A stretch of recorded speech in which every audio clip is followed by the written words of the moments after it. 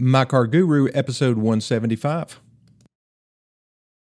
Boy, this year is flying by, and my grandkids are getting older. Just had to take Ivy to the kindergarten the other day, and I got to pick her up too. And when I pick her up, she knows what that means. We're probably going to TCBY for some yogurt, and also to the Hobby Lobby. She really likes that place, and we always leave. You know, sometimes I leave about $15 light, sometimes a little bit more than that. Depends on what she discovers in there. But that's the fun of it, isn't it? I mean, of course, it's not all about buying them things, and I get it. I understand. We've been really getting into the Legos. I don't know if you've been to a toy store lately, but Legos ain't what they used to be.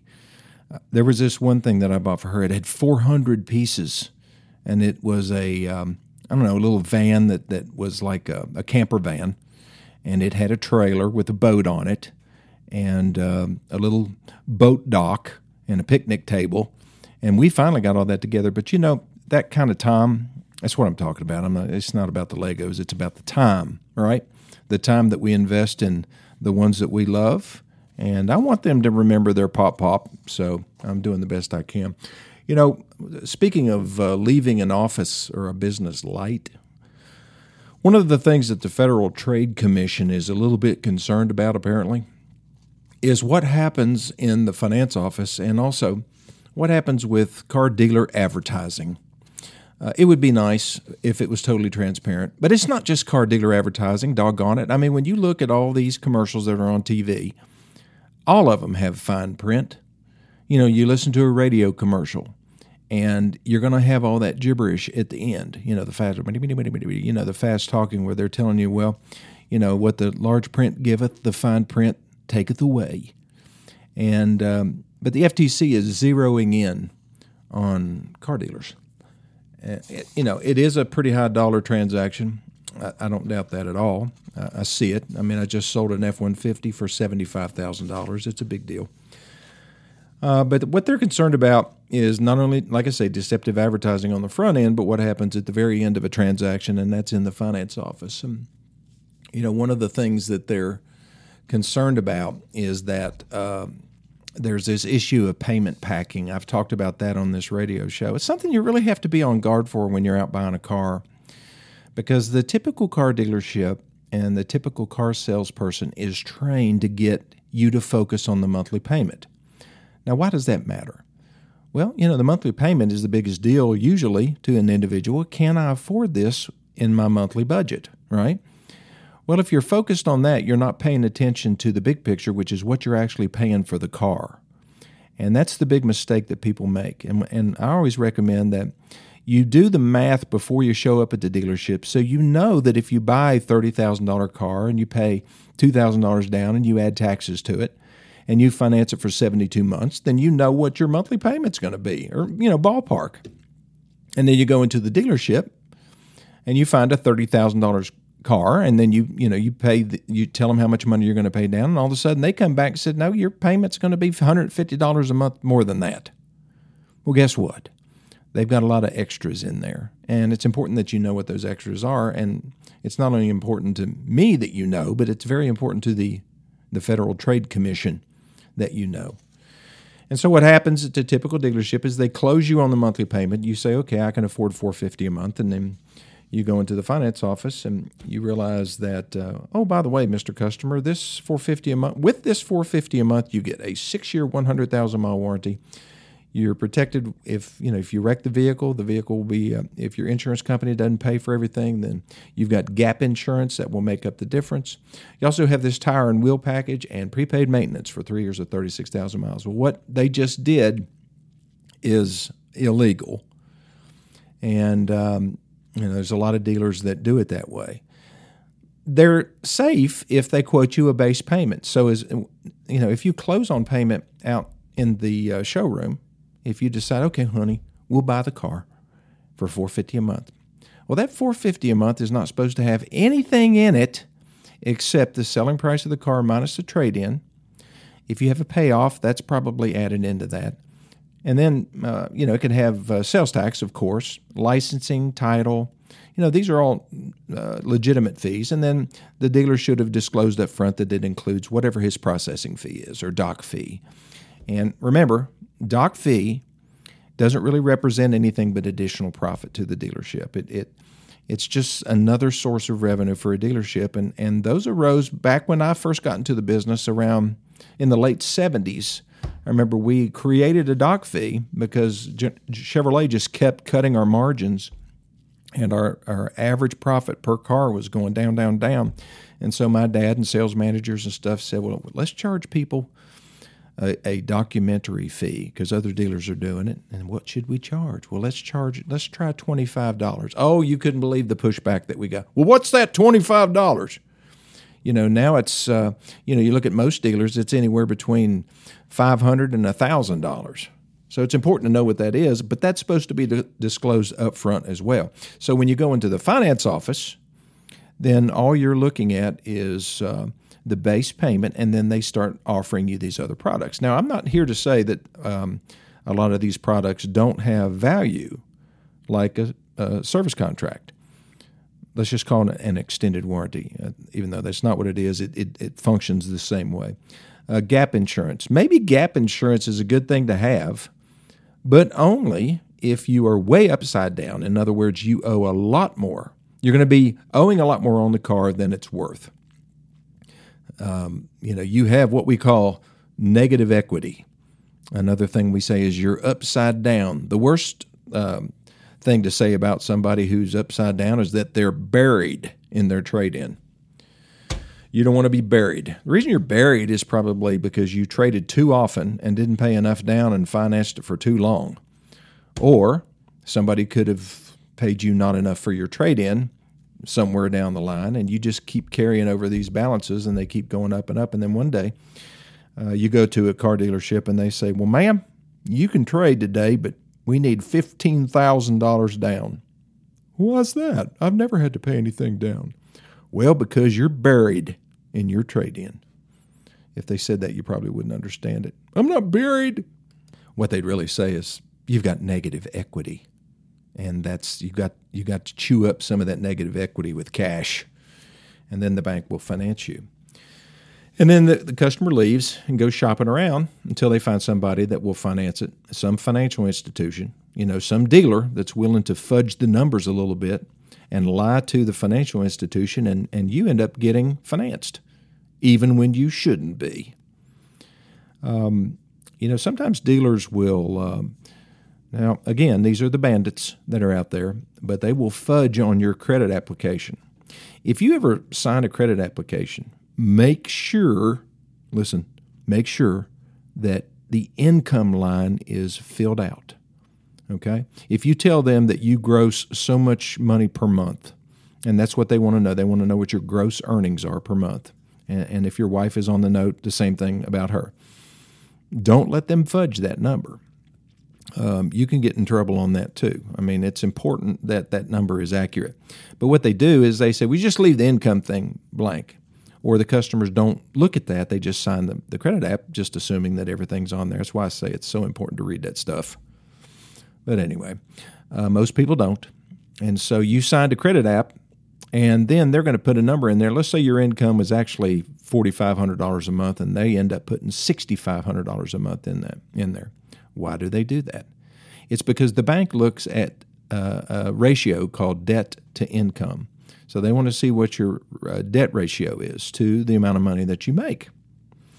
And if it's good, if it's okay, even though you're way upside down, they'll probably finance it because they know that you can handle the payment based on the fudged number that the dealership created in there. So it's a very common practice. It does happen in this market area and across this country. It doesn't happen at the dealerships that don't tolerate that kind of crap. But, there's bad people working in good dealerships because they're paid on a commission scale, and they understand that the likelihood of them getting caught is negligible. And what happens, though, is one day the dealer gets a call from the financial institution say, Mr. Lawson, Apparently, you have some people working for you that are fudging people's incomes on their credit applications, and also they're fudging on the book value of the car that they're buying. Yeah, that's another thing. It's called power booking, and I'll talk about that here in just a second. So when the bank calls the dealer and says that your people are playing unfairly with credit applications, they'll tell you that they repossessed a car and they were actually looking at the options that you all said was on this car, because they're loaning money based on the dealer's representation of what the customer is buying. So if you're buying an F-150 and it doesn't have a moon roof, and the dealer puts on there that it does have a moon roof, then that means that vehicle theoretically is worth more if you failed to pay for it. So if the bank had to repossess that vehicle, they're going to look at it and they're going to book that thing out, and they say, wait a minute, this truck doesn't have a sunroof. That dealer said that it did. We've got the document here that he provided that said that it does. Would somebody do that? Absolutely. They do it. It's called power booking. And you won't see that appraisal sheet or that book sheet. You won't see that, but you will see your credit application. And if you see a negative number, when the amount that you're financing is greater than the purchase price of the car, then you've got negative equity. And I've seen it. Some of the banks will actually finance 130% of book value. Now, why would they do that? Well, they've looked at your income, and they feel all warm and fuzzy because you have adequate income to make the monthly payment, and you can pay your other debts as well. And they look at your credit history, make sure that you're a good, solid citizen. You're not somebody that is late on all of their payments and not paying their bills. As long as you're paying your bills, they'll stretch because they need loans. Now, does that change as economic times change? Absolutely. As things tighten up, instead of doing 120% of book value, they'll do 100%. I remember when they used to do 80%. That's what they used to do on home loans too. They'd do an 80% loan on a mortgage. But as the competition heats up and all these big time outside banks come in, kind of puts a squeeze on the local lenders. A lot of local banks, friendly hometown banks, you may have a relationship with somebody at a small, I don't know, I wouldn't call it a private bank, an independent bank, not something like Bank of America or something like that. Somebody that's in your hometown, like Citizens First Bank and Trust of Greene County or something like that. Then you may have a relationship with them, but their loan volume is primarily based on, commercial loans and real estate loans, stuff like that. They do very little auto lending because they can't compete. They can't compete with the rates that the big boys offer, or even the credit unions. Now, the credit unions have stepped in and just dominated the auto industry. I guess the credit union's biggest competitor is probably the captives. And when I say captive, that would be like with Ford, it would be Ford Motor Credit. They're a wholly owned subsidiary of Ford, and they finance cars for people. General Motors uses a bank called Ally, and that's their captive.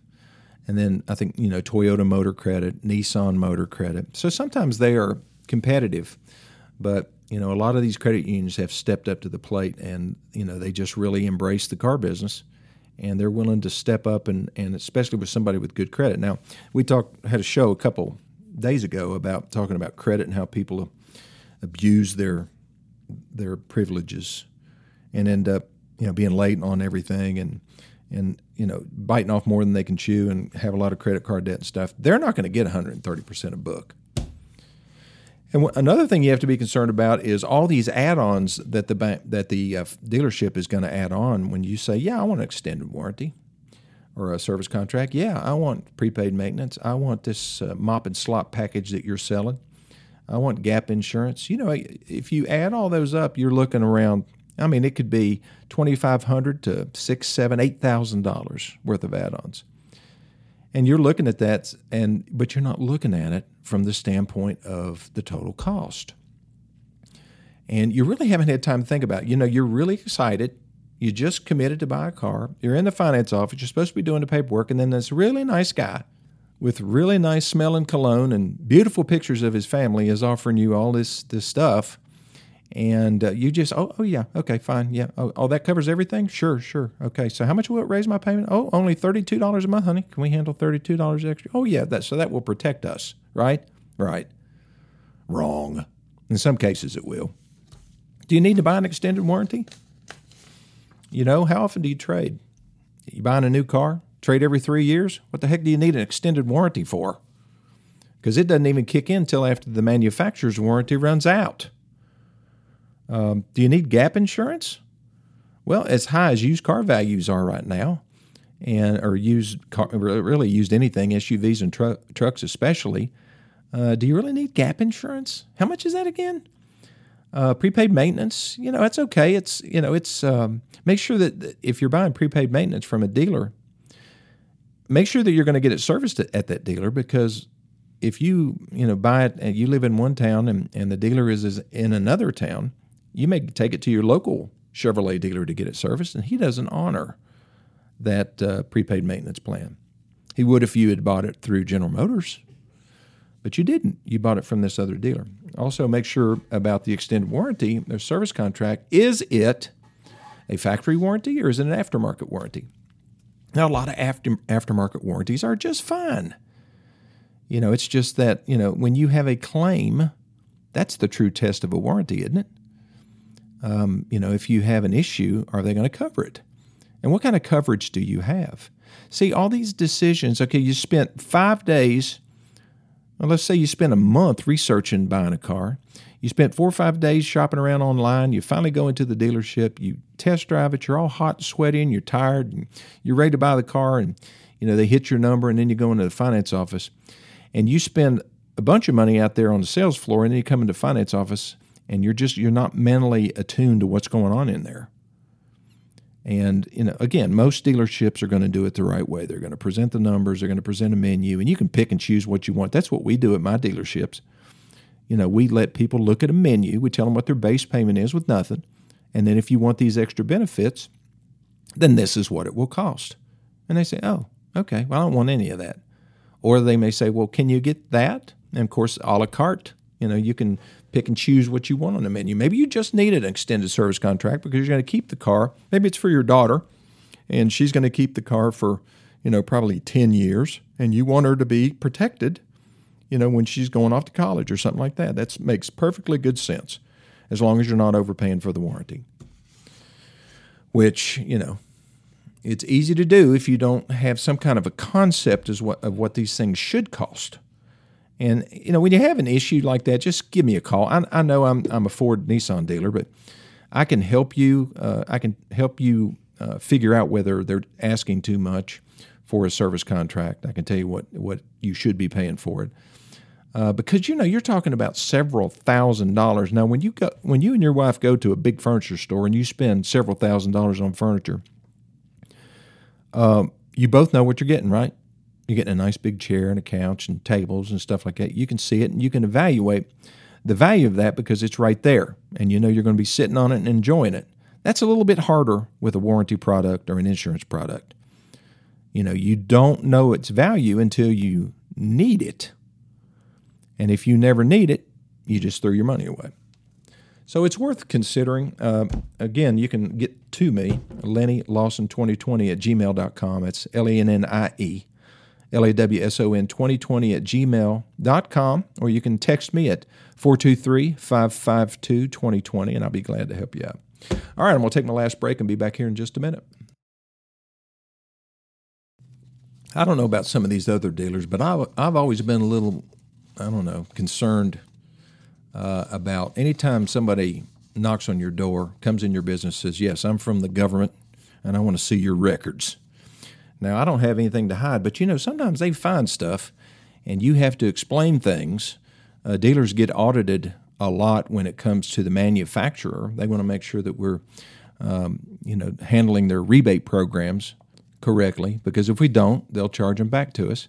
They also audit us for warranty compliance. If we don't have the right documentation in place, if we have a $1,500 repair and we didn't have the right documentation, they'll charge it back to us. We get to eat that repair. So there's all kinds of things, but now when the FTC or somebody like that comes in, the IRS, it's going to make you nervous because they are paid to find something. The FTC came up with a used car guide, I don't know, probably 30, 40 years ago. You've seen the stickers in every used car. It says as is, no warranty, or sold with warranty. I can't remember exactly. They changed the wording on them a couple years ago, but we could get fined for every single one we didn't have in a used car when we traded for it. If we showed that car to an FTC agent, the fine was $15,000 per occurrence. So you show them, 4 cars, it's $45,000 if it doesn't have the FTC stamp. That's ridiculous. If I'm a consumer, I know to ask, does this vehicle have a warranty or not? If it has a remaining factory warranty, then that's something for me to consider, right? But still, I want to call the dealer. If I'm buying a Chevrolet from a Ford dealer, I want to call the dealer and find out what the warranty history is. That's one of the tips I always give on this radio show. Don't just pull a Carfax or a auto check. Call the dealership that sells that vehicle and have them pull the warranty history. You may be buying a lemon. You may be buying a car that was a problem car. And even though it's still under the factory warranty, would you want that? Would you want something that's spent a large part of its life in the shop? I wouldn't. So, you just have to check that. And that's another thing. If you buy a car at a car dealership and you are tired and you can sign the paperwork, say, listen, I tell you what, we're going to take this car, we'll leave you a deposit, and but I'm not going to finalize this transaction until tomorrow. And the pressure will come to bear. But, if it really does, then you need to just go home, because you really do need to go home and think about it. I just think that it's a mistake that a lot of people make, is rushing, especially at the end of the transaction when they're vulnerable. And those people know it. Those crooks, they know it. They know that you are less likely to push back once you get into the finance office because you think you're all done. And you might spend another hour in there. And those guys are good, and gals. I'm not calling all of them crooks, because they're not. Most of them are good, legitimate people who use a menu, who disclose everything, who are very careful to dot their I's and cross their T's, because they can go to jail if they do it wrong. But I'm telling you, does jail deter a lot of criminals? It deters some, but it doesn't deter all of them. And so you have to watch out for yourself. Very important. Okay, well, thanks for listening to this edition of My Car Guru, and I will see you again tomorrow.